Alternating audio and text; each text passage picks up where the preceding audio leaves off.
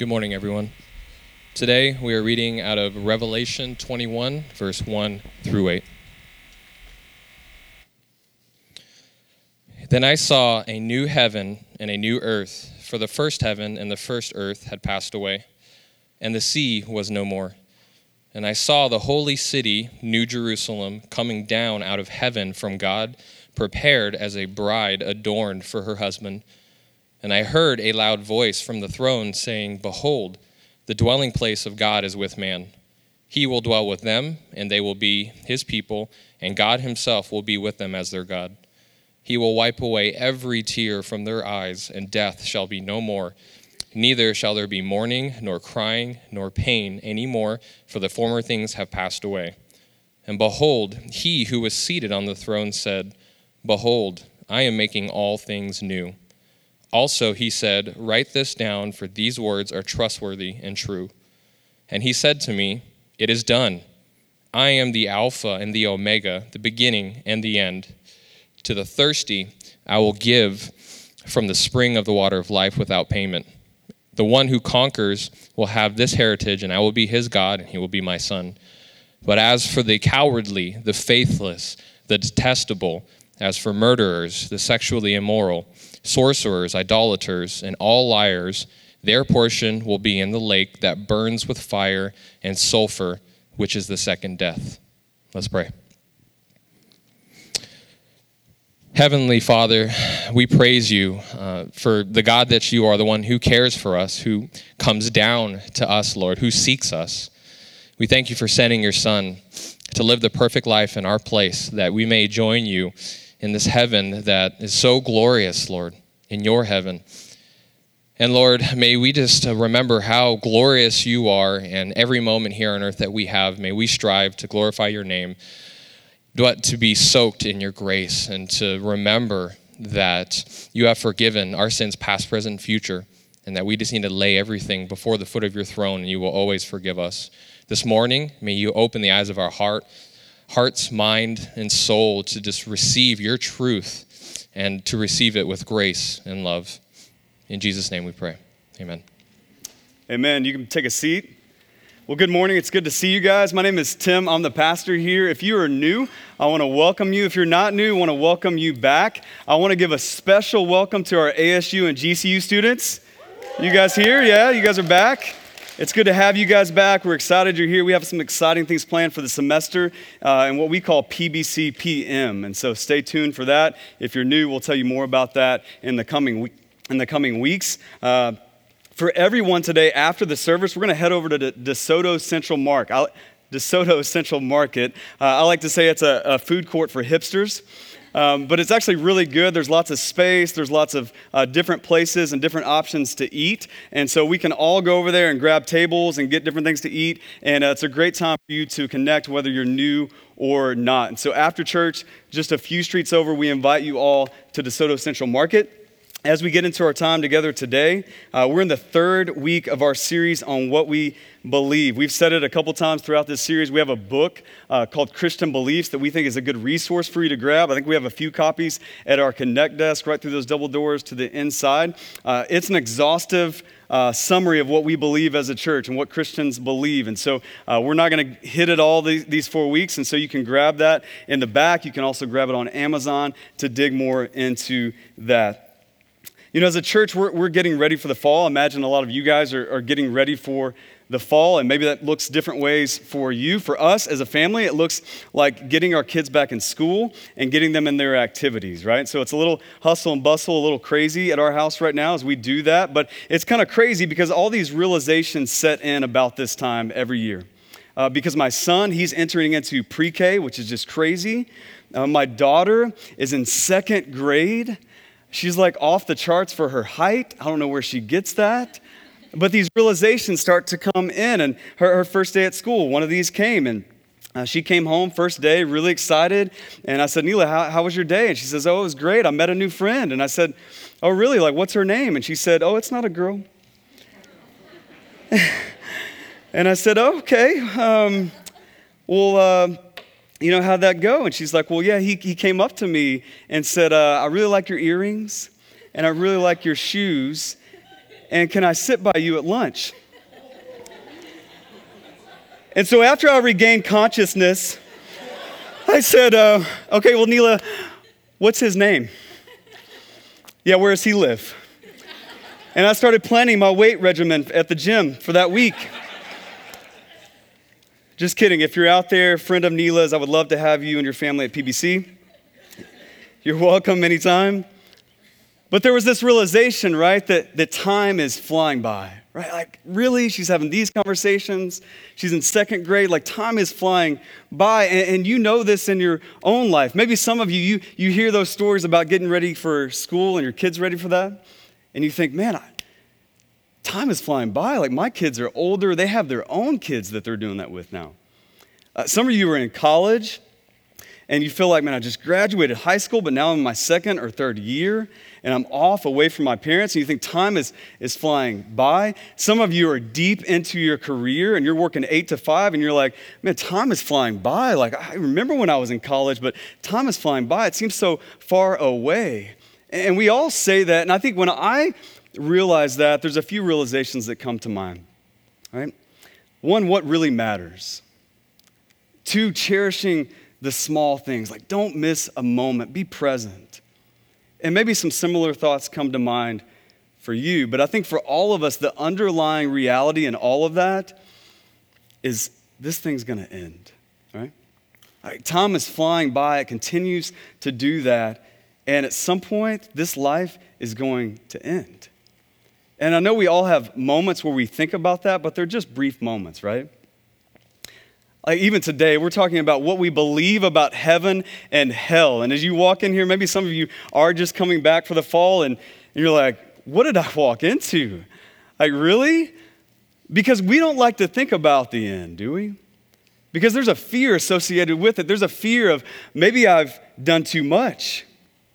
Or there's a fear of maybe I haven't done enough. There's more life to live. Or for a lot of us, there's just a fear of like, what is going to happen in the end? I don't know.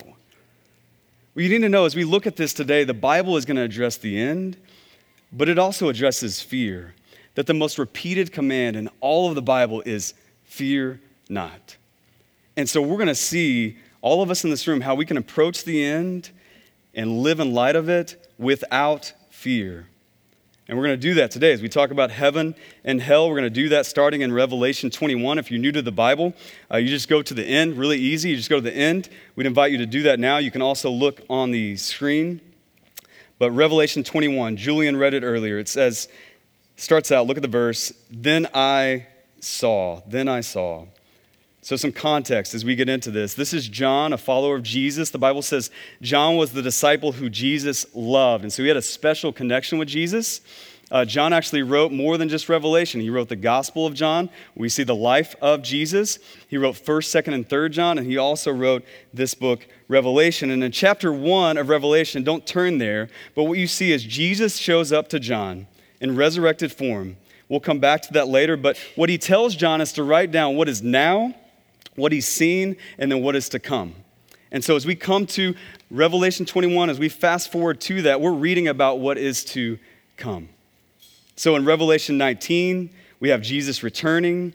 In Revelation 20, we have him ruling and reigning and judging. And then in 21, we get this picture of heaven. And that's what we're going to talk about as we get started. If you're new to church, let me just say this. We don't talk about the end every Sunday. But we are going to just jump right into some deep waters. And so we just invite you to hang with us. But whether you're new to this or not, as you think about the book of Revelation and end times and all of those things that come with that, I want you to hear this, is that John's purpose is not to give us an exhaustive explanation, but a profound invitation. That John is inviting us, as he paints this picture of heaven, he's inviting you and me to see the beauty of God, to see the culmination of God's redemptive plan. And so we're going to explain some stuff to you. If you get lost, don't worry about that. We can study it later. We can talk one-on-one. But the purpose of today is that you would be invited, right? That you would be invited to see the beauty of God, his redemptive plan, and this is the culmination of that. So dive in with me. Look at verse 1 again. It says that there's going to be a new heaven and a new earth. And so as we do try to explain some things, I want to try to explain this off the top because I think it's one of our most common questions, and that is this: that if this is a new heaven and new earth, and this is the end, what about our end, right? So if you know Jesus and you've lost loved ones and they knew Jesus, we believe that they're with Jesus in heaven. And so if this is a new heaven and new earth, how does that work, right? Well, the Bible addresses that. It does it in other places. 2 Corinthians 5, Paul says when you're away from the body, you're at home with the Lord. So it's the idea that your soul goes to be with the Lord even when your body dies, right? That immediately, if you trust in Jesus, your soul, who you really are, goes to be with God. We see an example of that, the thief on the cross. Jesus says, today you will be with me in paradise. Romans 14 says, whether we live or die, we belong to the Lord. And so heaven exists now, and if you trust in Jesus, you will go there when you die, but ultimately there will be a new heaven and a new earth. And we don't just see it in Revelation, we see it in Isaiah 65. That's your Old Testament. It talks about that one day there will be a new heaven, a new earth, and a new city, Jerusalem. So it's the idea that God is preparing a place. And look at verse 2. You see a little bit about that place. Verse 2, it's a holy city.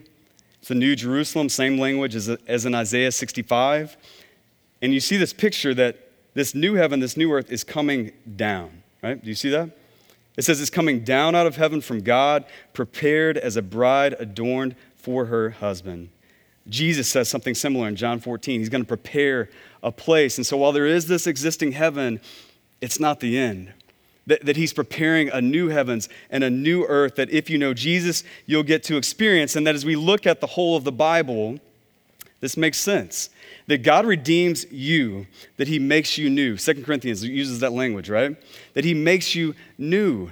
And so as we think about heaven and earth, he redeems it. He makes it new, just the way he does with us. That verse 2 says it's coming down. And so I don't know what you think about when you think of heaven. I know there's movies.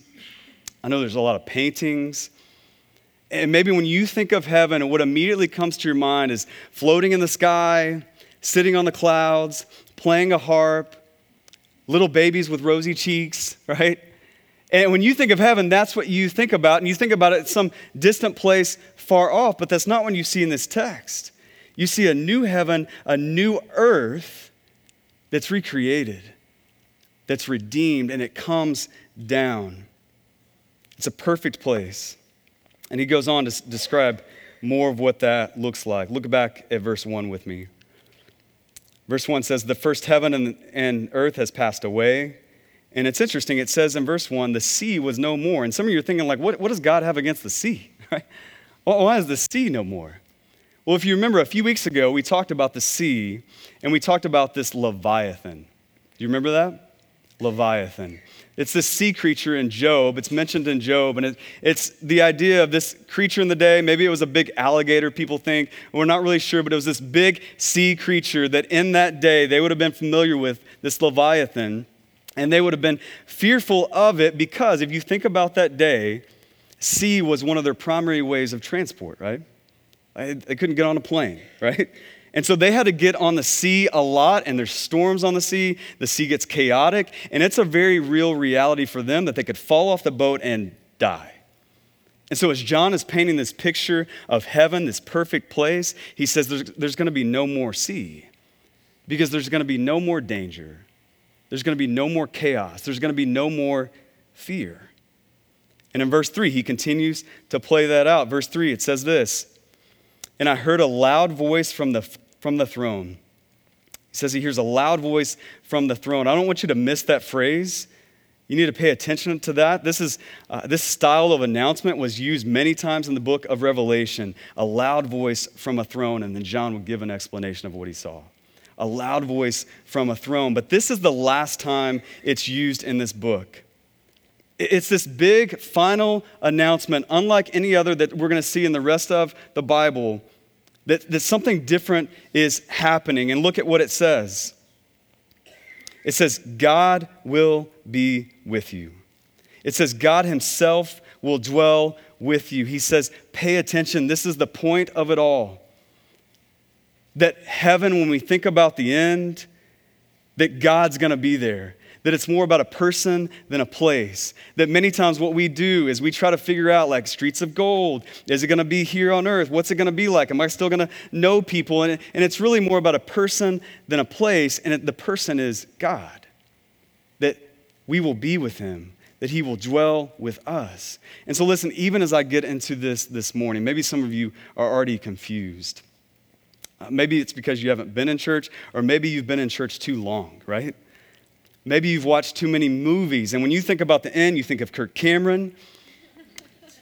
For our younger crowd, Nick Cage, right? And you think about TV preachers, and you think about charts and graphs, and you're like, Tim, where are yours? I don't see them. Where are yours? And maybe when you think about the end, you think of confusion, and you think of debating, and you think of distracting, but you don't need to think about any of those things. You need to think about dwelling, right? That the point with a loud voice is that we dwell with God, that all those other voices, that they need to quiet in this moment for you, and you need to hear the loud voice of God saying, you will dwell with me and I will be with you.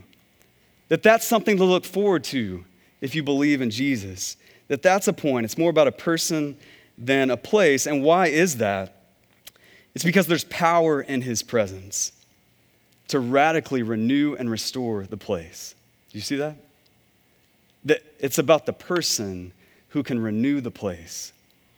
And John goes on to describe what that looks like. You see it in verse 4. Look at the verse.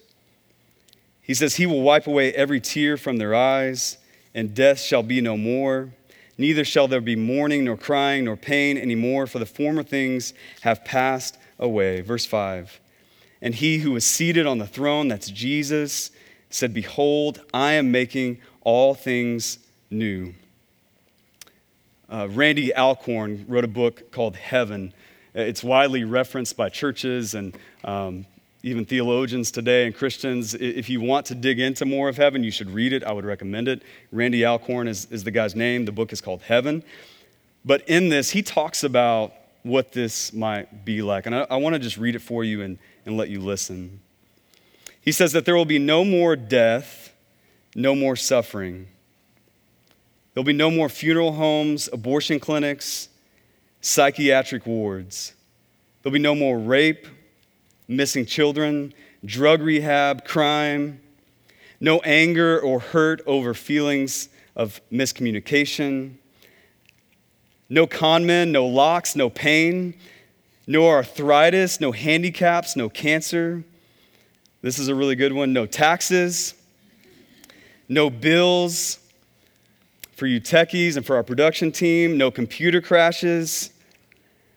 For you guys that have yards in Phoenix, I know that's rare. No weeds. For you plumbers and people who go to the bathroom. No septic tank backups. But that's true, isn't it? Like it's big things, like there's no more rape, no missing children, no con men, no locks, no pain, no arthritis, no cancer, that all those things are removed. There's no pain, there's no mourning, there's no death, that it's all gone. But that's big things and that's little things, like even the things that annoy you. Like even when you stub your toe. Like yesterday, I was trying to open my car door with my kids and I hit myself in the face. Like why does that happen? On Thursday, I was watching the Cowboys game, and Tony Romo broke his back. No Cowboys fan in here? Okay, well, I'll pray for you. Sanctification takes a long time. We have a long way to heaven, but Tony Romo broke his back. Like, why does that happen? Because we are in a fallen state, and one day in a future state, God will take all of that away from the most destructive, painful death, the things you see on the news that you get teary-eyed over, especially in our day and time, the things you see that weigh heavy on you that you don't like to think about, you don't like to talk about, that you flip on the radio or TV because it's too hard to think about. That those things, to the little things when you stub your toe, that all of those things will be taken away in heaven. Can you imagine that? Do you ever stop to imagine that? Do you look forward to that? I mean, I look forward to in my version of heaven that Tony Romo is healthy, right? And that he wins the Super Bowl and everything is right. But that's just me, that's my version, right? Like, what do you imagine when you think about heaven? Like the pain in your life, what's been done to you, what you have done, what other people have done, the sin, sickness, and strife in our city, in our world. Do you imagine what would it be like if all of that was taken away and replaced by God's peace and joy? C.S. Lewis imagined that. And he said this, that joy is the serious business of heaven. That it will be a place, Randy Alcorn says, where nothing will be eclipsed by joy. That joy, ultimate joy, will exist and that pain won't be anywhere near. And I think sometimes, right? Maybe when we sing Amazing Grace, right? When you think about we'll be there for 10,000 years, bright shining as the sun, and maybe in those just moments, we think about what this will look like, but often we don't, right? We go about our day, and I think a lot of us, we don't think about this or look forward to this because if we're honest, our version of heaven is way too small. Like because of the paintings, because of the movies, because of the clouds and the babies with rosy cheeks, our version of heaven is way too small. And listen, I can relate to that. When I prepared this week, even as I thought about heaven and when I think about it, I think, man, I look forward to heaven, but not yet, right? Not yet. I'm not quite ready for that yet. I mean, I want to see my kids grow up. I want to see them have kids. I want to see them be successful. I want to see them place their faith in Jesus. And I want to experience that part of life. I want to go to Niagara Falls. Never been there before. I still want to do that. Some Jesus, you could just hold on a little bit till I go to Niagara Falls, right? I want to do a triathlon. I don't know that that's going to happen, but keep the dream alive. Right, I have all these things and you have all these things. Like we think, I want to do that one day. Jesus, you're coming back. Heaven's going to be great, but not quite yet. And I think that's because our version is often too small. That we don't realize how big heaven is. And as a result, sometimes we think of it as boring, right? Sometimes we think of it like it's an eternal church service. Like what we're doing in here is as awesome as it is, as fun as it is, that we'll just do this forever, really? Like, how many songs can we sing? I don't even like to sing. And maybe some of you think of that and you think of heaven as boring, not big, because your version of heaven is too small. That you need to know as we look at this text, when you see Jesus, look at the text. When he says he's making all things new, that means that Niagara Falls compared to heaven is like a leaky faucet, right?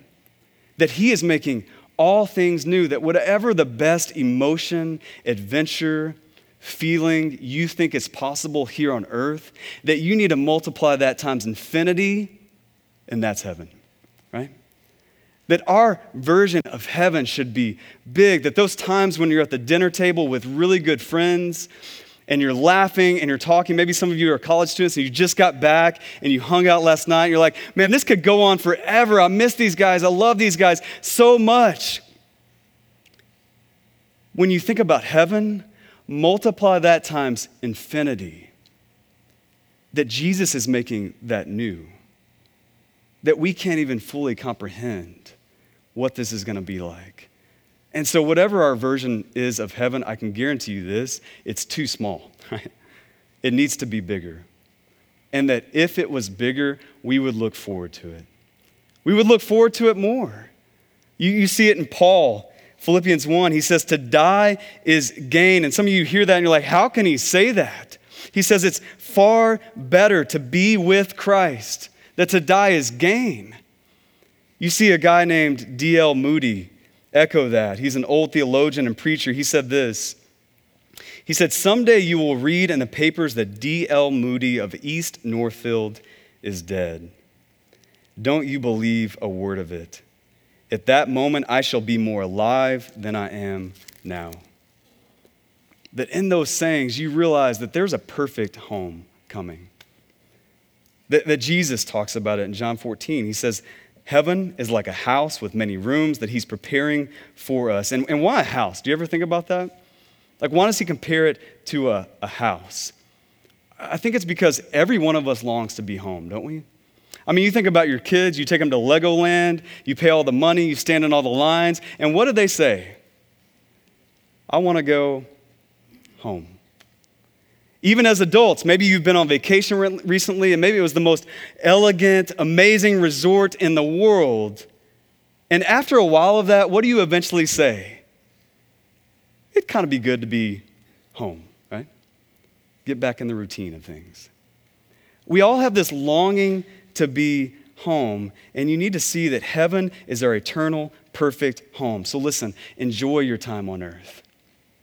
Embrace your loved ones. Explore all the beauties of our creation. Engage in the work of Christ and the mission of Christ.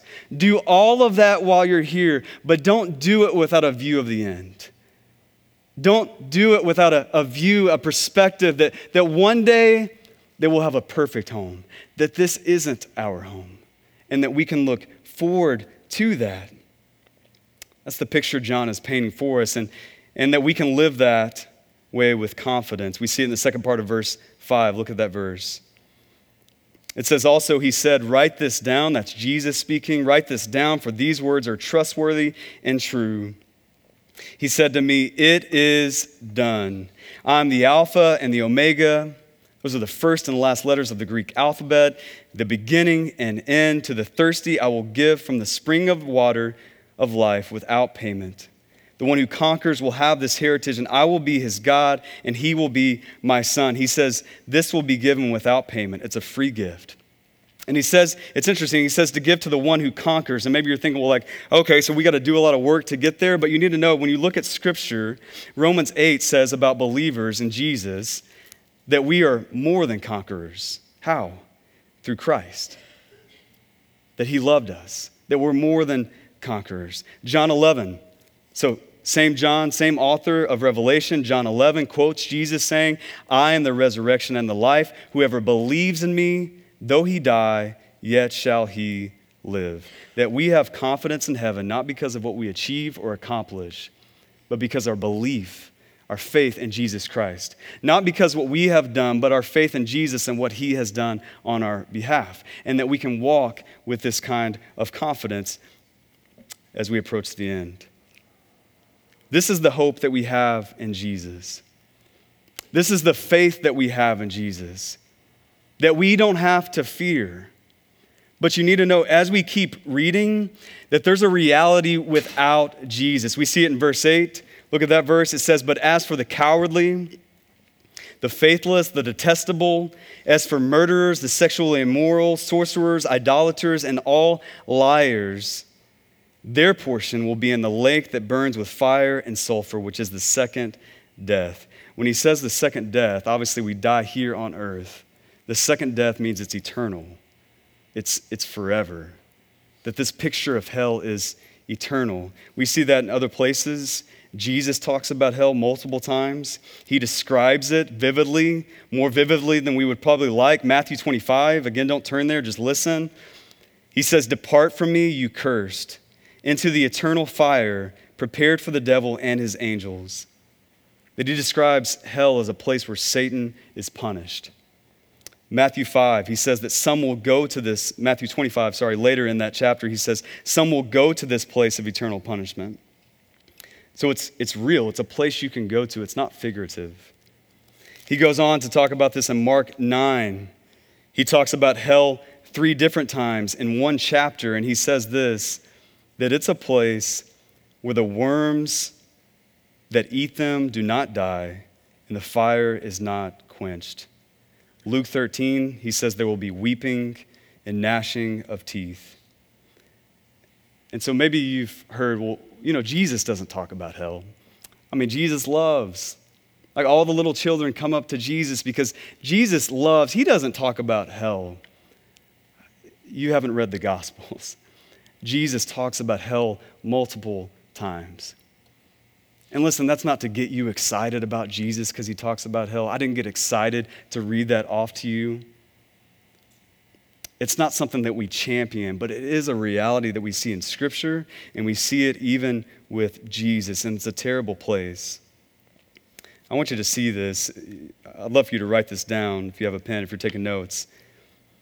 that hell is eternal pain, not momentary pleasures. That hell is eternal pain, not momentary pleasures. That it's eternal. Hebrews says you die and then there's judgment. And it's pain, not pleasure. Like some of us, when we think about hell, and it's depicted in some of our movies, that we think like it's our most indulgent, sinful pleasure forever, right? It's like the nightclub that never ends. No consequences. We're buddy-buddy with Satan. And you need to know, Jesus said earlier that Satan's not ruling hell. He's punished in hell. So that idea that this is going to be a pleasureful place, instead of the harps and the babies, we'll get to do whatever we want in hell, that's not the picture that we see in Scripture, that it's pain. That it's not the pleasure of sin, it's the pain of sin. And it's forever, that it's eternal, that it never ends. Jesus in the Gospels, again, said, don't be afraid of the one who can kill the body. Be afraid of the one who can destroy both soul and body in hell. And you think about that day, you think about the persecution that they would experience for following Jesus to their bodies. You think about Jesus who was crucified on a cross with his body, and he's saying, don't fear the one who can hurt the body, fear the one that can put the body and the soul in hell. He's saying, if you think this is bad, this torture that we don't even experience to our bodies, if you think this is bad, hell is way worse. And so it's not the pleasure of sin. If you've thought that, that's inaccurate from Scripture. It's not the pleasure of sin, it's the pain of it. It's the mourning after. It's the brokenness, it's the weight, and it never ends. And that's the picture that Jesus paints. And I know a lot of us struggle with this. Maybe even as I say that, you're like, Tim, come on. This is my first Sunday. Really? Like, can you lighten up just a little bit? Because in the back of our minds, as we think about this, we think, how could God be so hateful? How could God be so hateful? But you need to know, as we look at the whole of Scripture, that hell is the result of the horror of sin, not a hateful God. That God is completely and utterly holy. He's perfect. We talked about that a few weeks ago. And that he's a just judge, which means that he can't let sin go unpunished. That all of sin and all of history in the economy of God, it gets paid for. That there's punishment for that. And so maybe as you look across the spectrum of our world today and you see all these bad things that happen, you see rapes, you see murder, you see hate, you see racism, you see brokenness in your own life. I know yesterday I was looking at the Yahoo page just to check my email. And the headline, maybe you saw this, was 2 nuns in Mississippi murdered. Nuns. 2 of them in Mississippi murdered. And you see stuff like that. And you see stuff in Phoenix. And you think, God, how could you let this happen?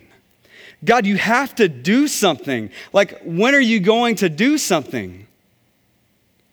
And you need to know he's going to do it for eternity, and it's a place called hell. That he will punish all of that. That nothing wrong will go unpunished. That Jesus will handle it all, and it's a place called hell.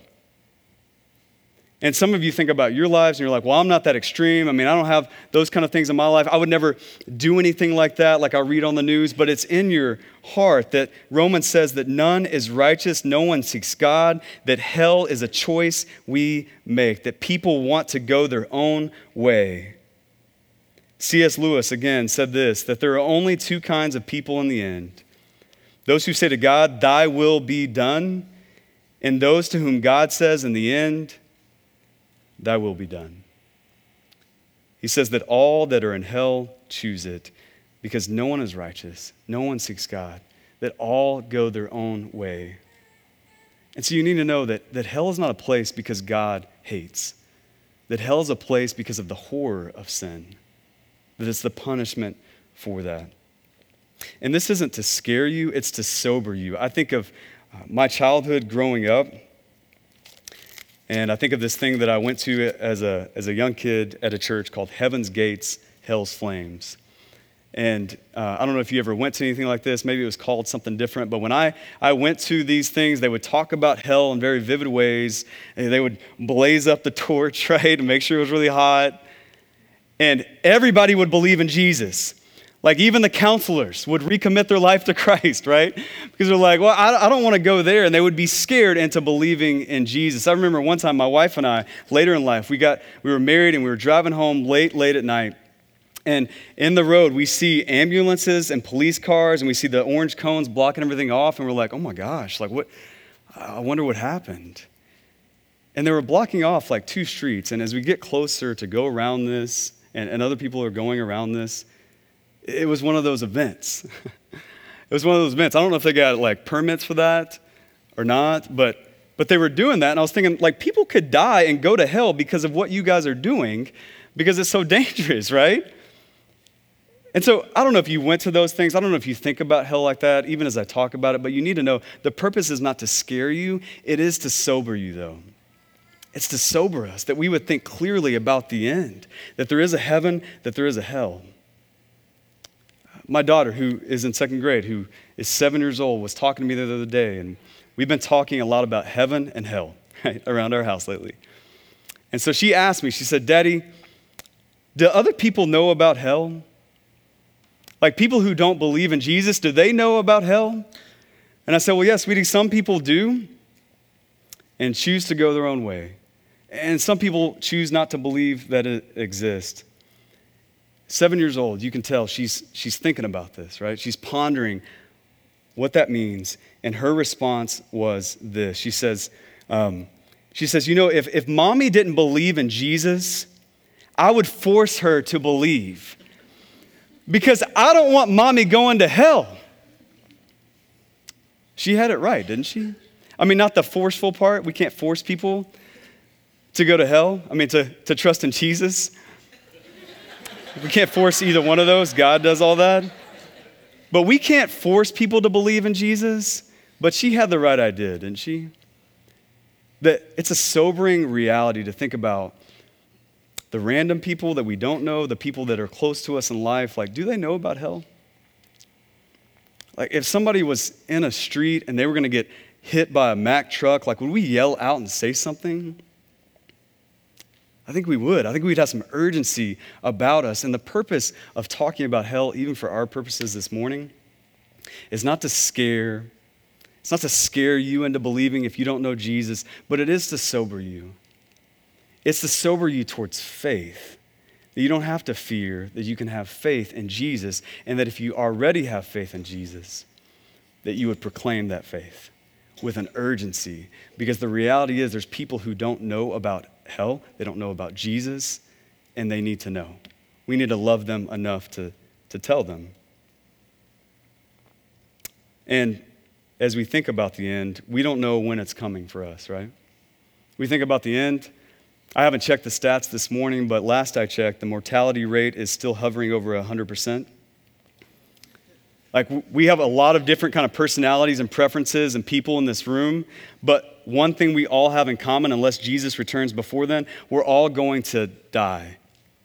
And we don't know when it's coming. Psalm 103 alludes to this. It says that man flourishes like a flower and then blows away like the wind. And you see that in our culture. You see it with old and young. My mom, she has 2 siblings. They both just died in the past 4 to 5 months. She lost both of her siblings. And she kind of knew some of it was coming and maybe at some point soon, but it happened in a matter of months. And she got to go to both funerals in just a few months of both of her siblings. Because you don't know when the end is coming, do you? She didn't plan for that. None of us planned for that. Now, they were believers in Jesus. We got to celebrate them and celebrate that they are in heaven with Jesus. And so we see that. We see it with older people. We also see it with younger people. I have friends from high school who aren't with us today. You have friends from high school who aren't alive anymore. Right? Maybe people close to you, maybe even more recently, that we don't know when the end is coming. That's why in the Bible it says salvation is now. It's for today. That today is the day of salvation. That don't wait. That there is an urgency. And as we think about heaven, as we think about hell, it sobers us. And you all see that in your life. And so we need to have fear go away, and we need to instead have an urgent faith. We need to not scare people. We don't need to be scared, but you need to be sobered. I love this picture in Revelation chapter 1. It's the beginning of this book. Jesus shows up to John for the first time. And it says this in verse 17 of Revelation 1. It says, John says, when I saw him, Jesus, I fell at his feet as though dead. But he laid his right hand on me, saying, fear not. I'm the first and the last and the living one. I died, and behold, I'm alive forevermore, and I have the keys of death and Hades. That Jesus has the keys, that he holds the future. And so we don't have to be fearful. We need to be faithful. We need to put our trust in him, and we need to proclaim that to everybody we know. You know, as I thought about the way to apply all this is a lot, right? It's just heavy. As we think about the end, heaven and hell, I just thought, man, I have perspective. A lot of you guys have perspective, but I think there's some other people who have more perspective than we do that can see, like, in light of the end, like, how should this affect how we live today? And so there's a friend of mine named Robert Watson. He was here just a few weeks ago preaching. Some of you may remember him. And I just called him this week because there's this gal in his church named Rosa. And she was born in 1915. A little bit more experienced than me and you, right? She's seen a lot. She has a great perspective on life. And she's a believer in Jesus. And she's toward her end, right? And so they interviewed her, and I thought about this interview, and I just thought, man, Robert, can we show this to our church? Because it would be perfect for what we need to see in her perspective as we apply this to our life. And so we're going to play that video now and turn your attention to the screen. It's awesome. Can you guys thank Rosa? Can you thank Rosa?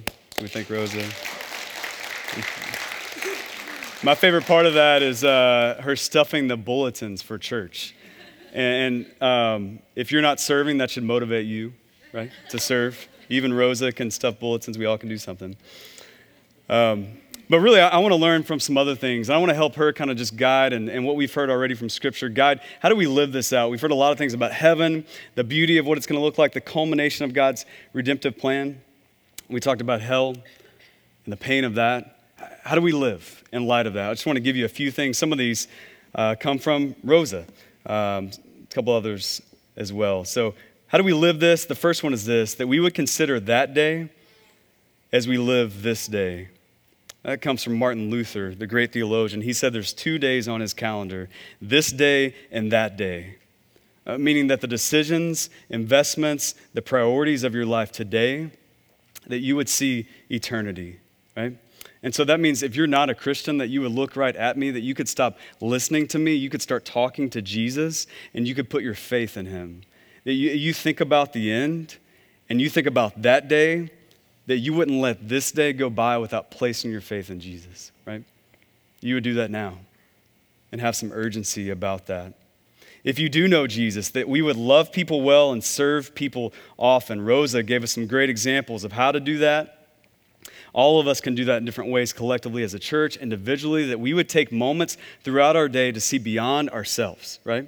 That we would look to others and we would try to love them and serve them well in light of eternity.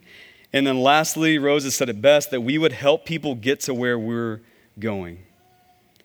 That time is flying by. Whether you're a college student, if you're older, if you're younger, that time is flying by. That at some point this will come to an end. And so how can we help? If you know Jesus, how can we help collectively as a church? How can we get to work, love people, serve people, and proclaim Jesus to them to help them get to where we're going? That we would have that kind of urgency, that we wouldn't force people to believe, but we would get really close, right?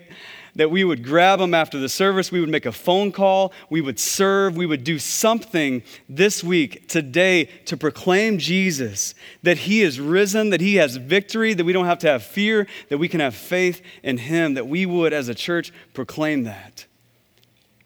That you don't have to fear because time is flying by. You don't have to fear the end, that you can have faith. Why? Because there is joy awaiting you and that Jesus has the keys. He holds the future, and we just need to trust him. Let's do that as we pray. Father in heaven, I thank you for this morning. I thank you for Rosa. I thank you for her testimony of how she is seeing the end, of how she's seen her life in view of eternity. And God, I pray that for all of us in this room, different ages, different backgrounds, maybe this is our first time in church, that we would have an appropriate response to the end. That for some of us who don't know you, that means right now talking to you and saying, Jesus, I believe in your life, in your death, in your resurrection on my behalf.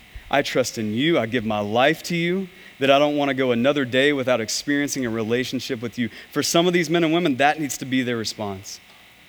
For those that do know you, God, that we would have a sense of urgency, the way we order our priorities, the way we invest, what we spend our time on. God, that it would be loving and serving other people well, that it would be proclaiming our faith that we have been given in you, that other people would see that also. God, we wouldn't waste time on sin, selfishness, or other circumstances that don't add up to anything at the end. God, you would give us an urgency. So I pray that for these men and women. God, I pray that you would give us an urgency to sing. That you do say that there's much to sing about in heaven because of all the joy we experience. Because we'll see Jesus face to face. That we won't need the sun because he will be shining like the sun. God, I can't imagine what that looks like. But God, I pray in these next few moments we would try. And we would sing and respond and worship out of that truth. And God, help us to see, help us to respond. It's in the name of Jesus Christ we pray. Amen.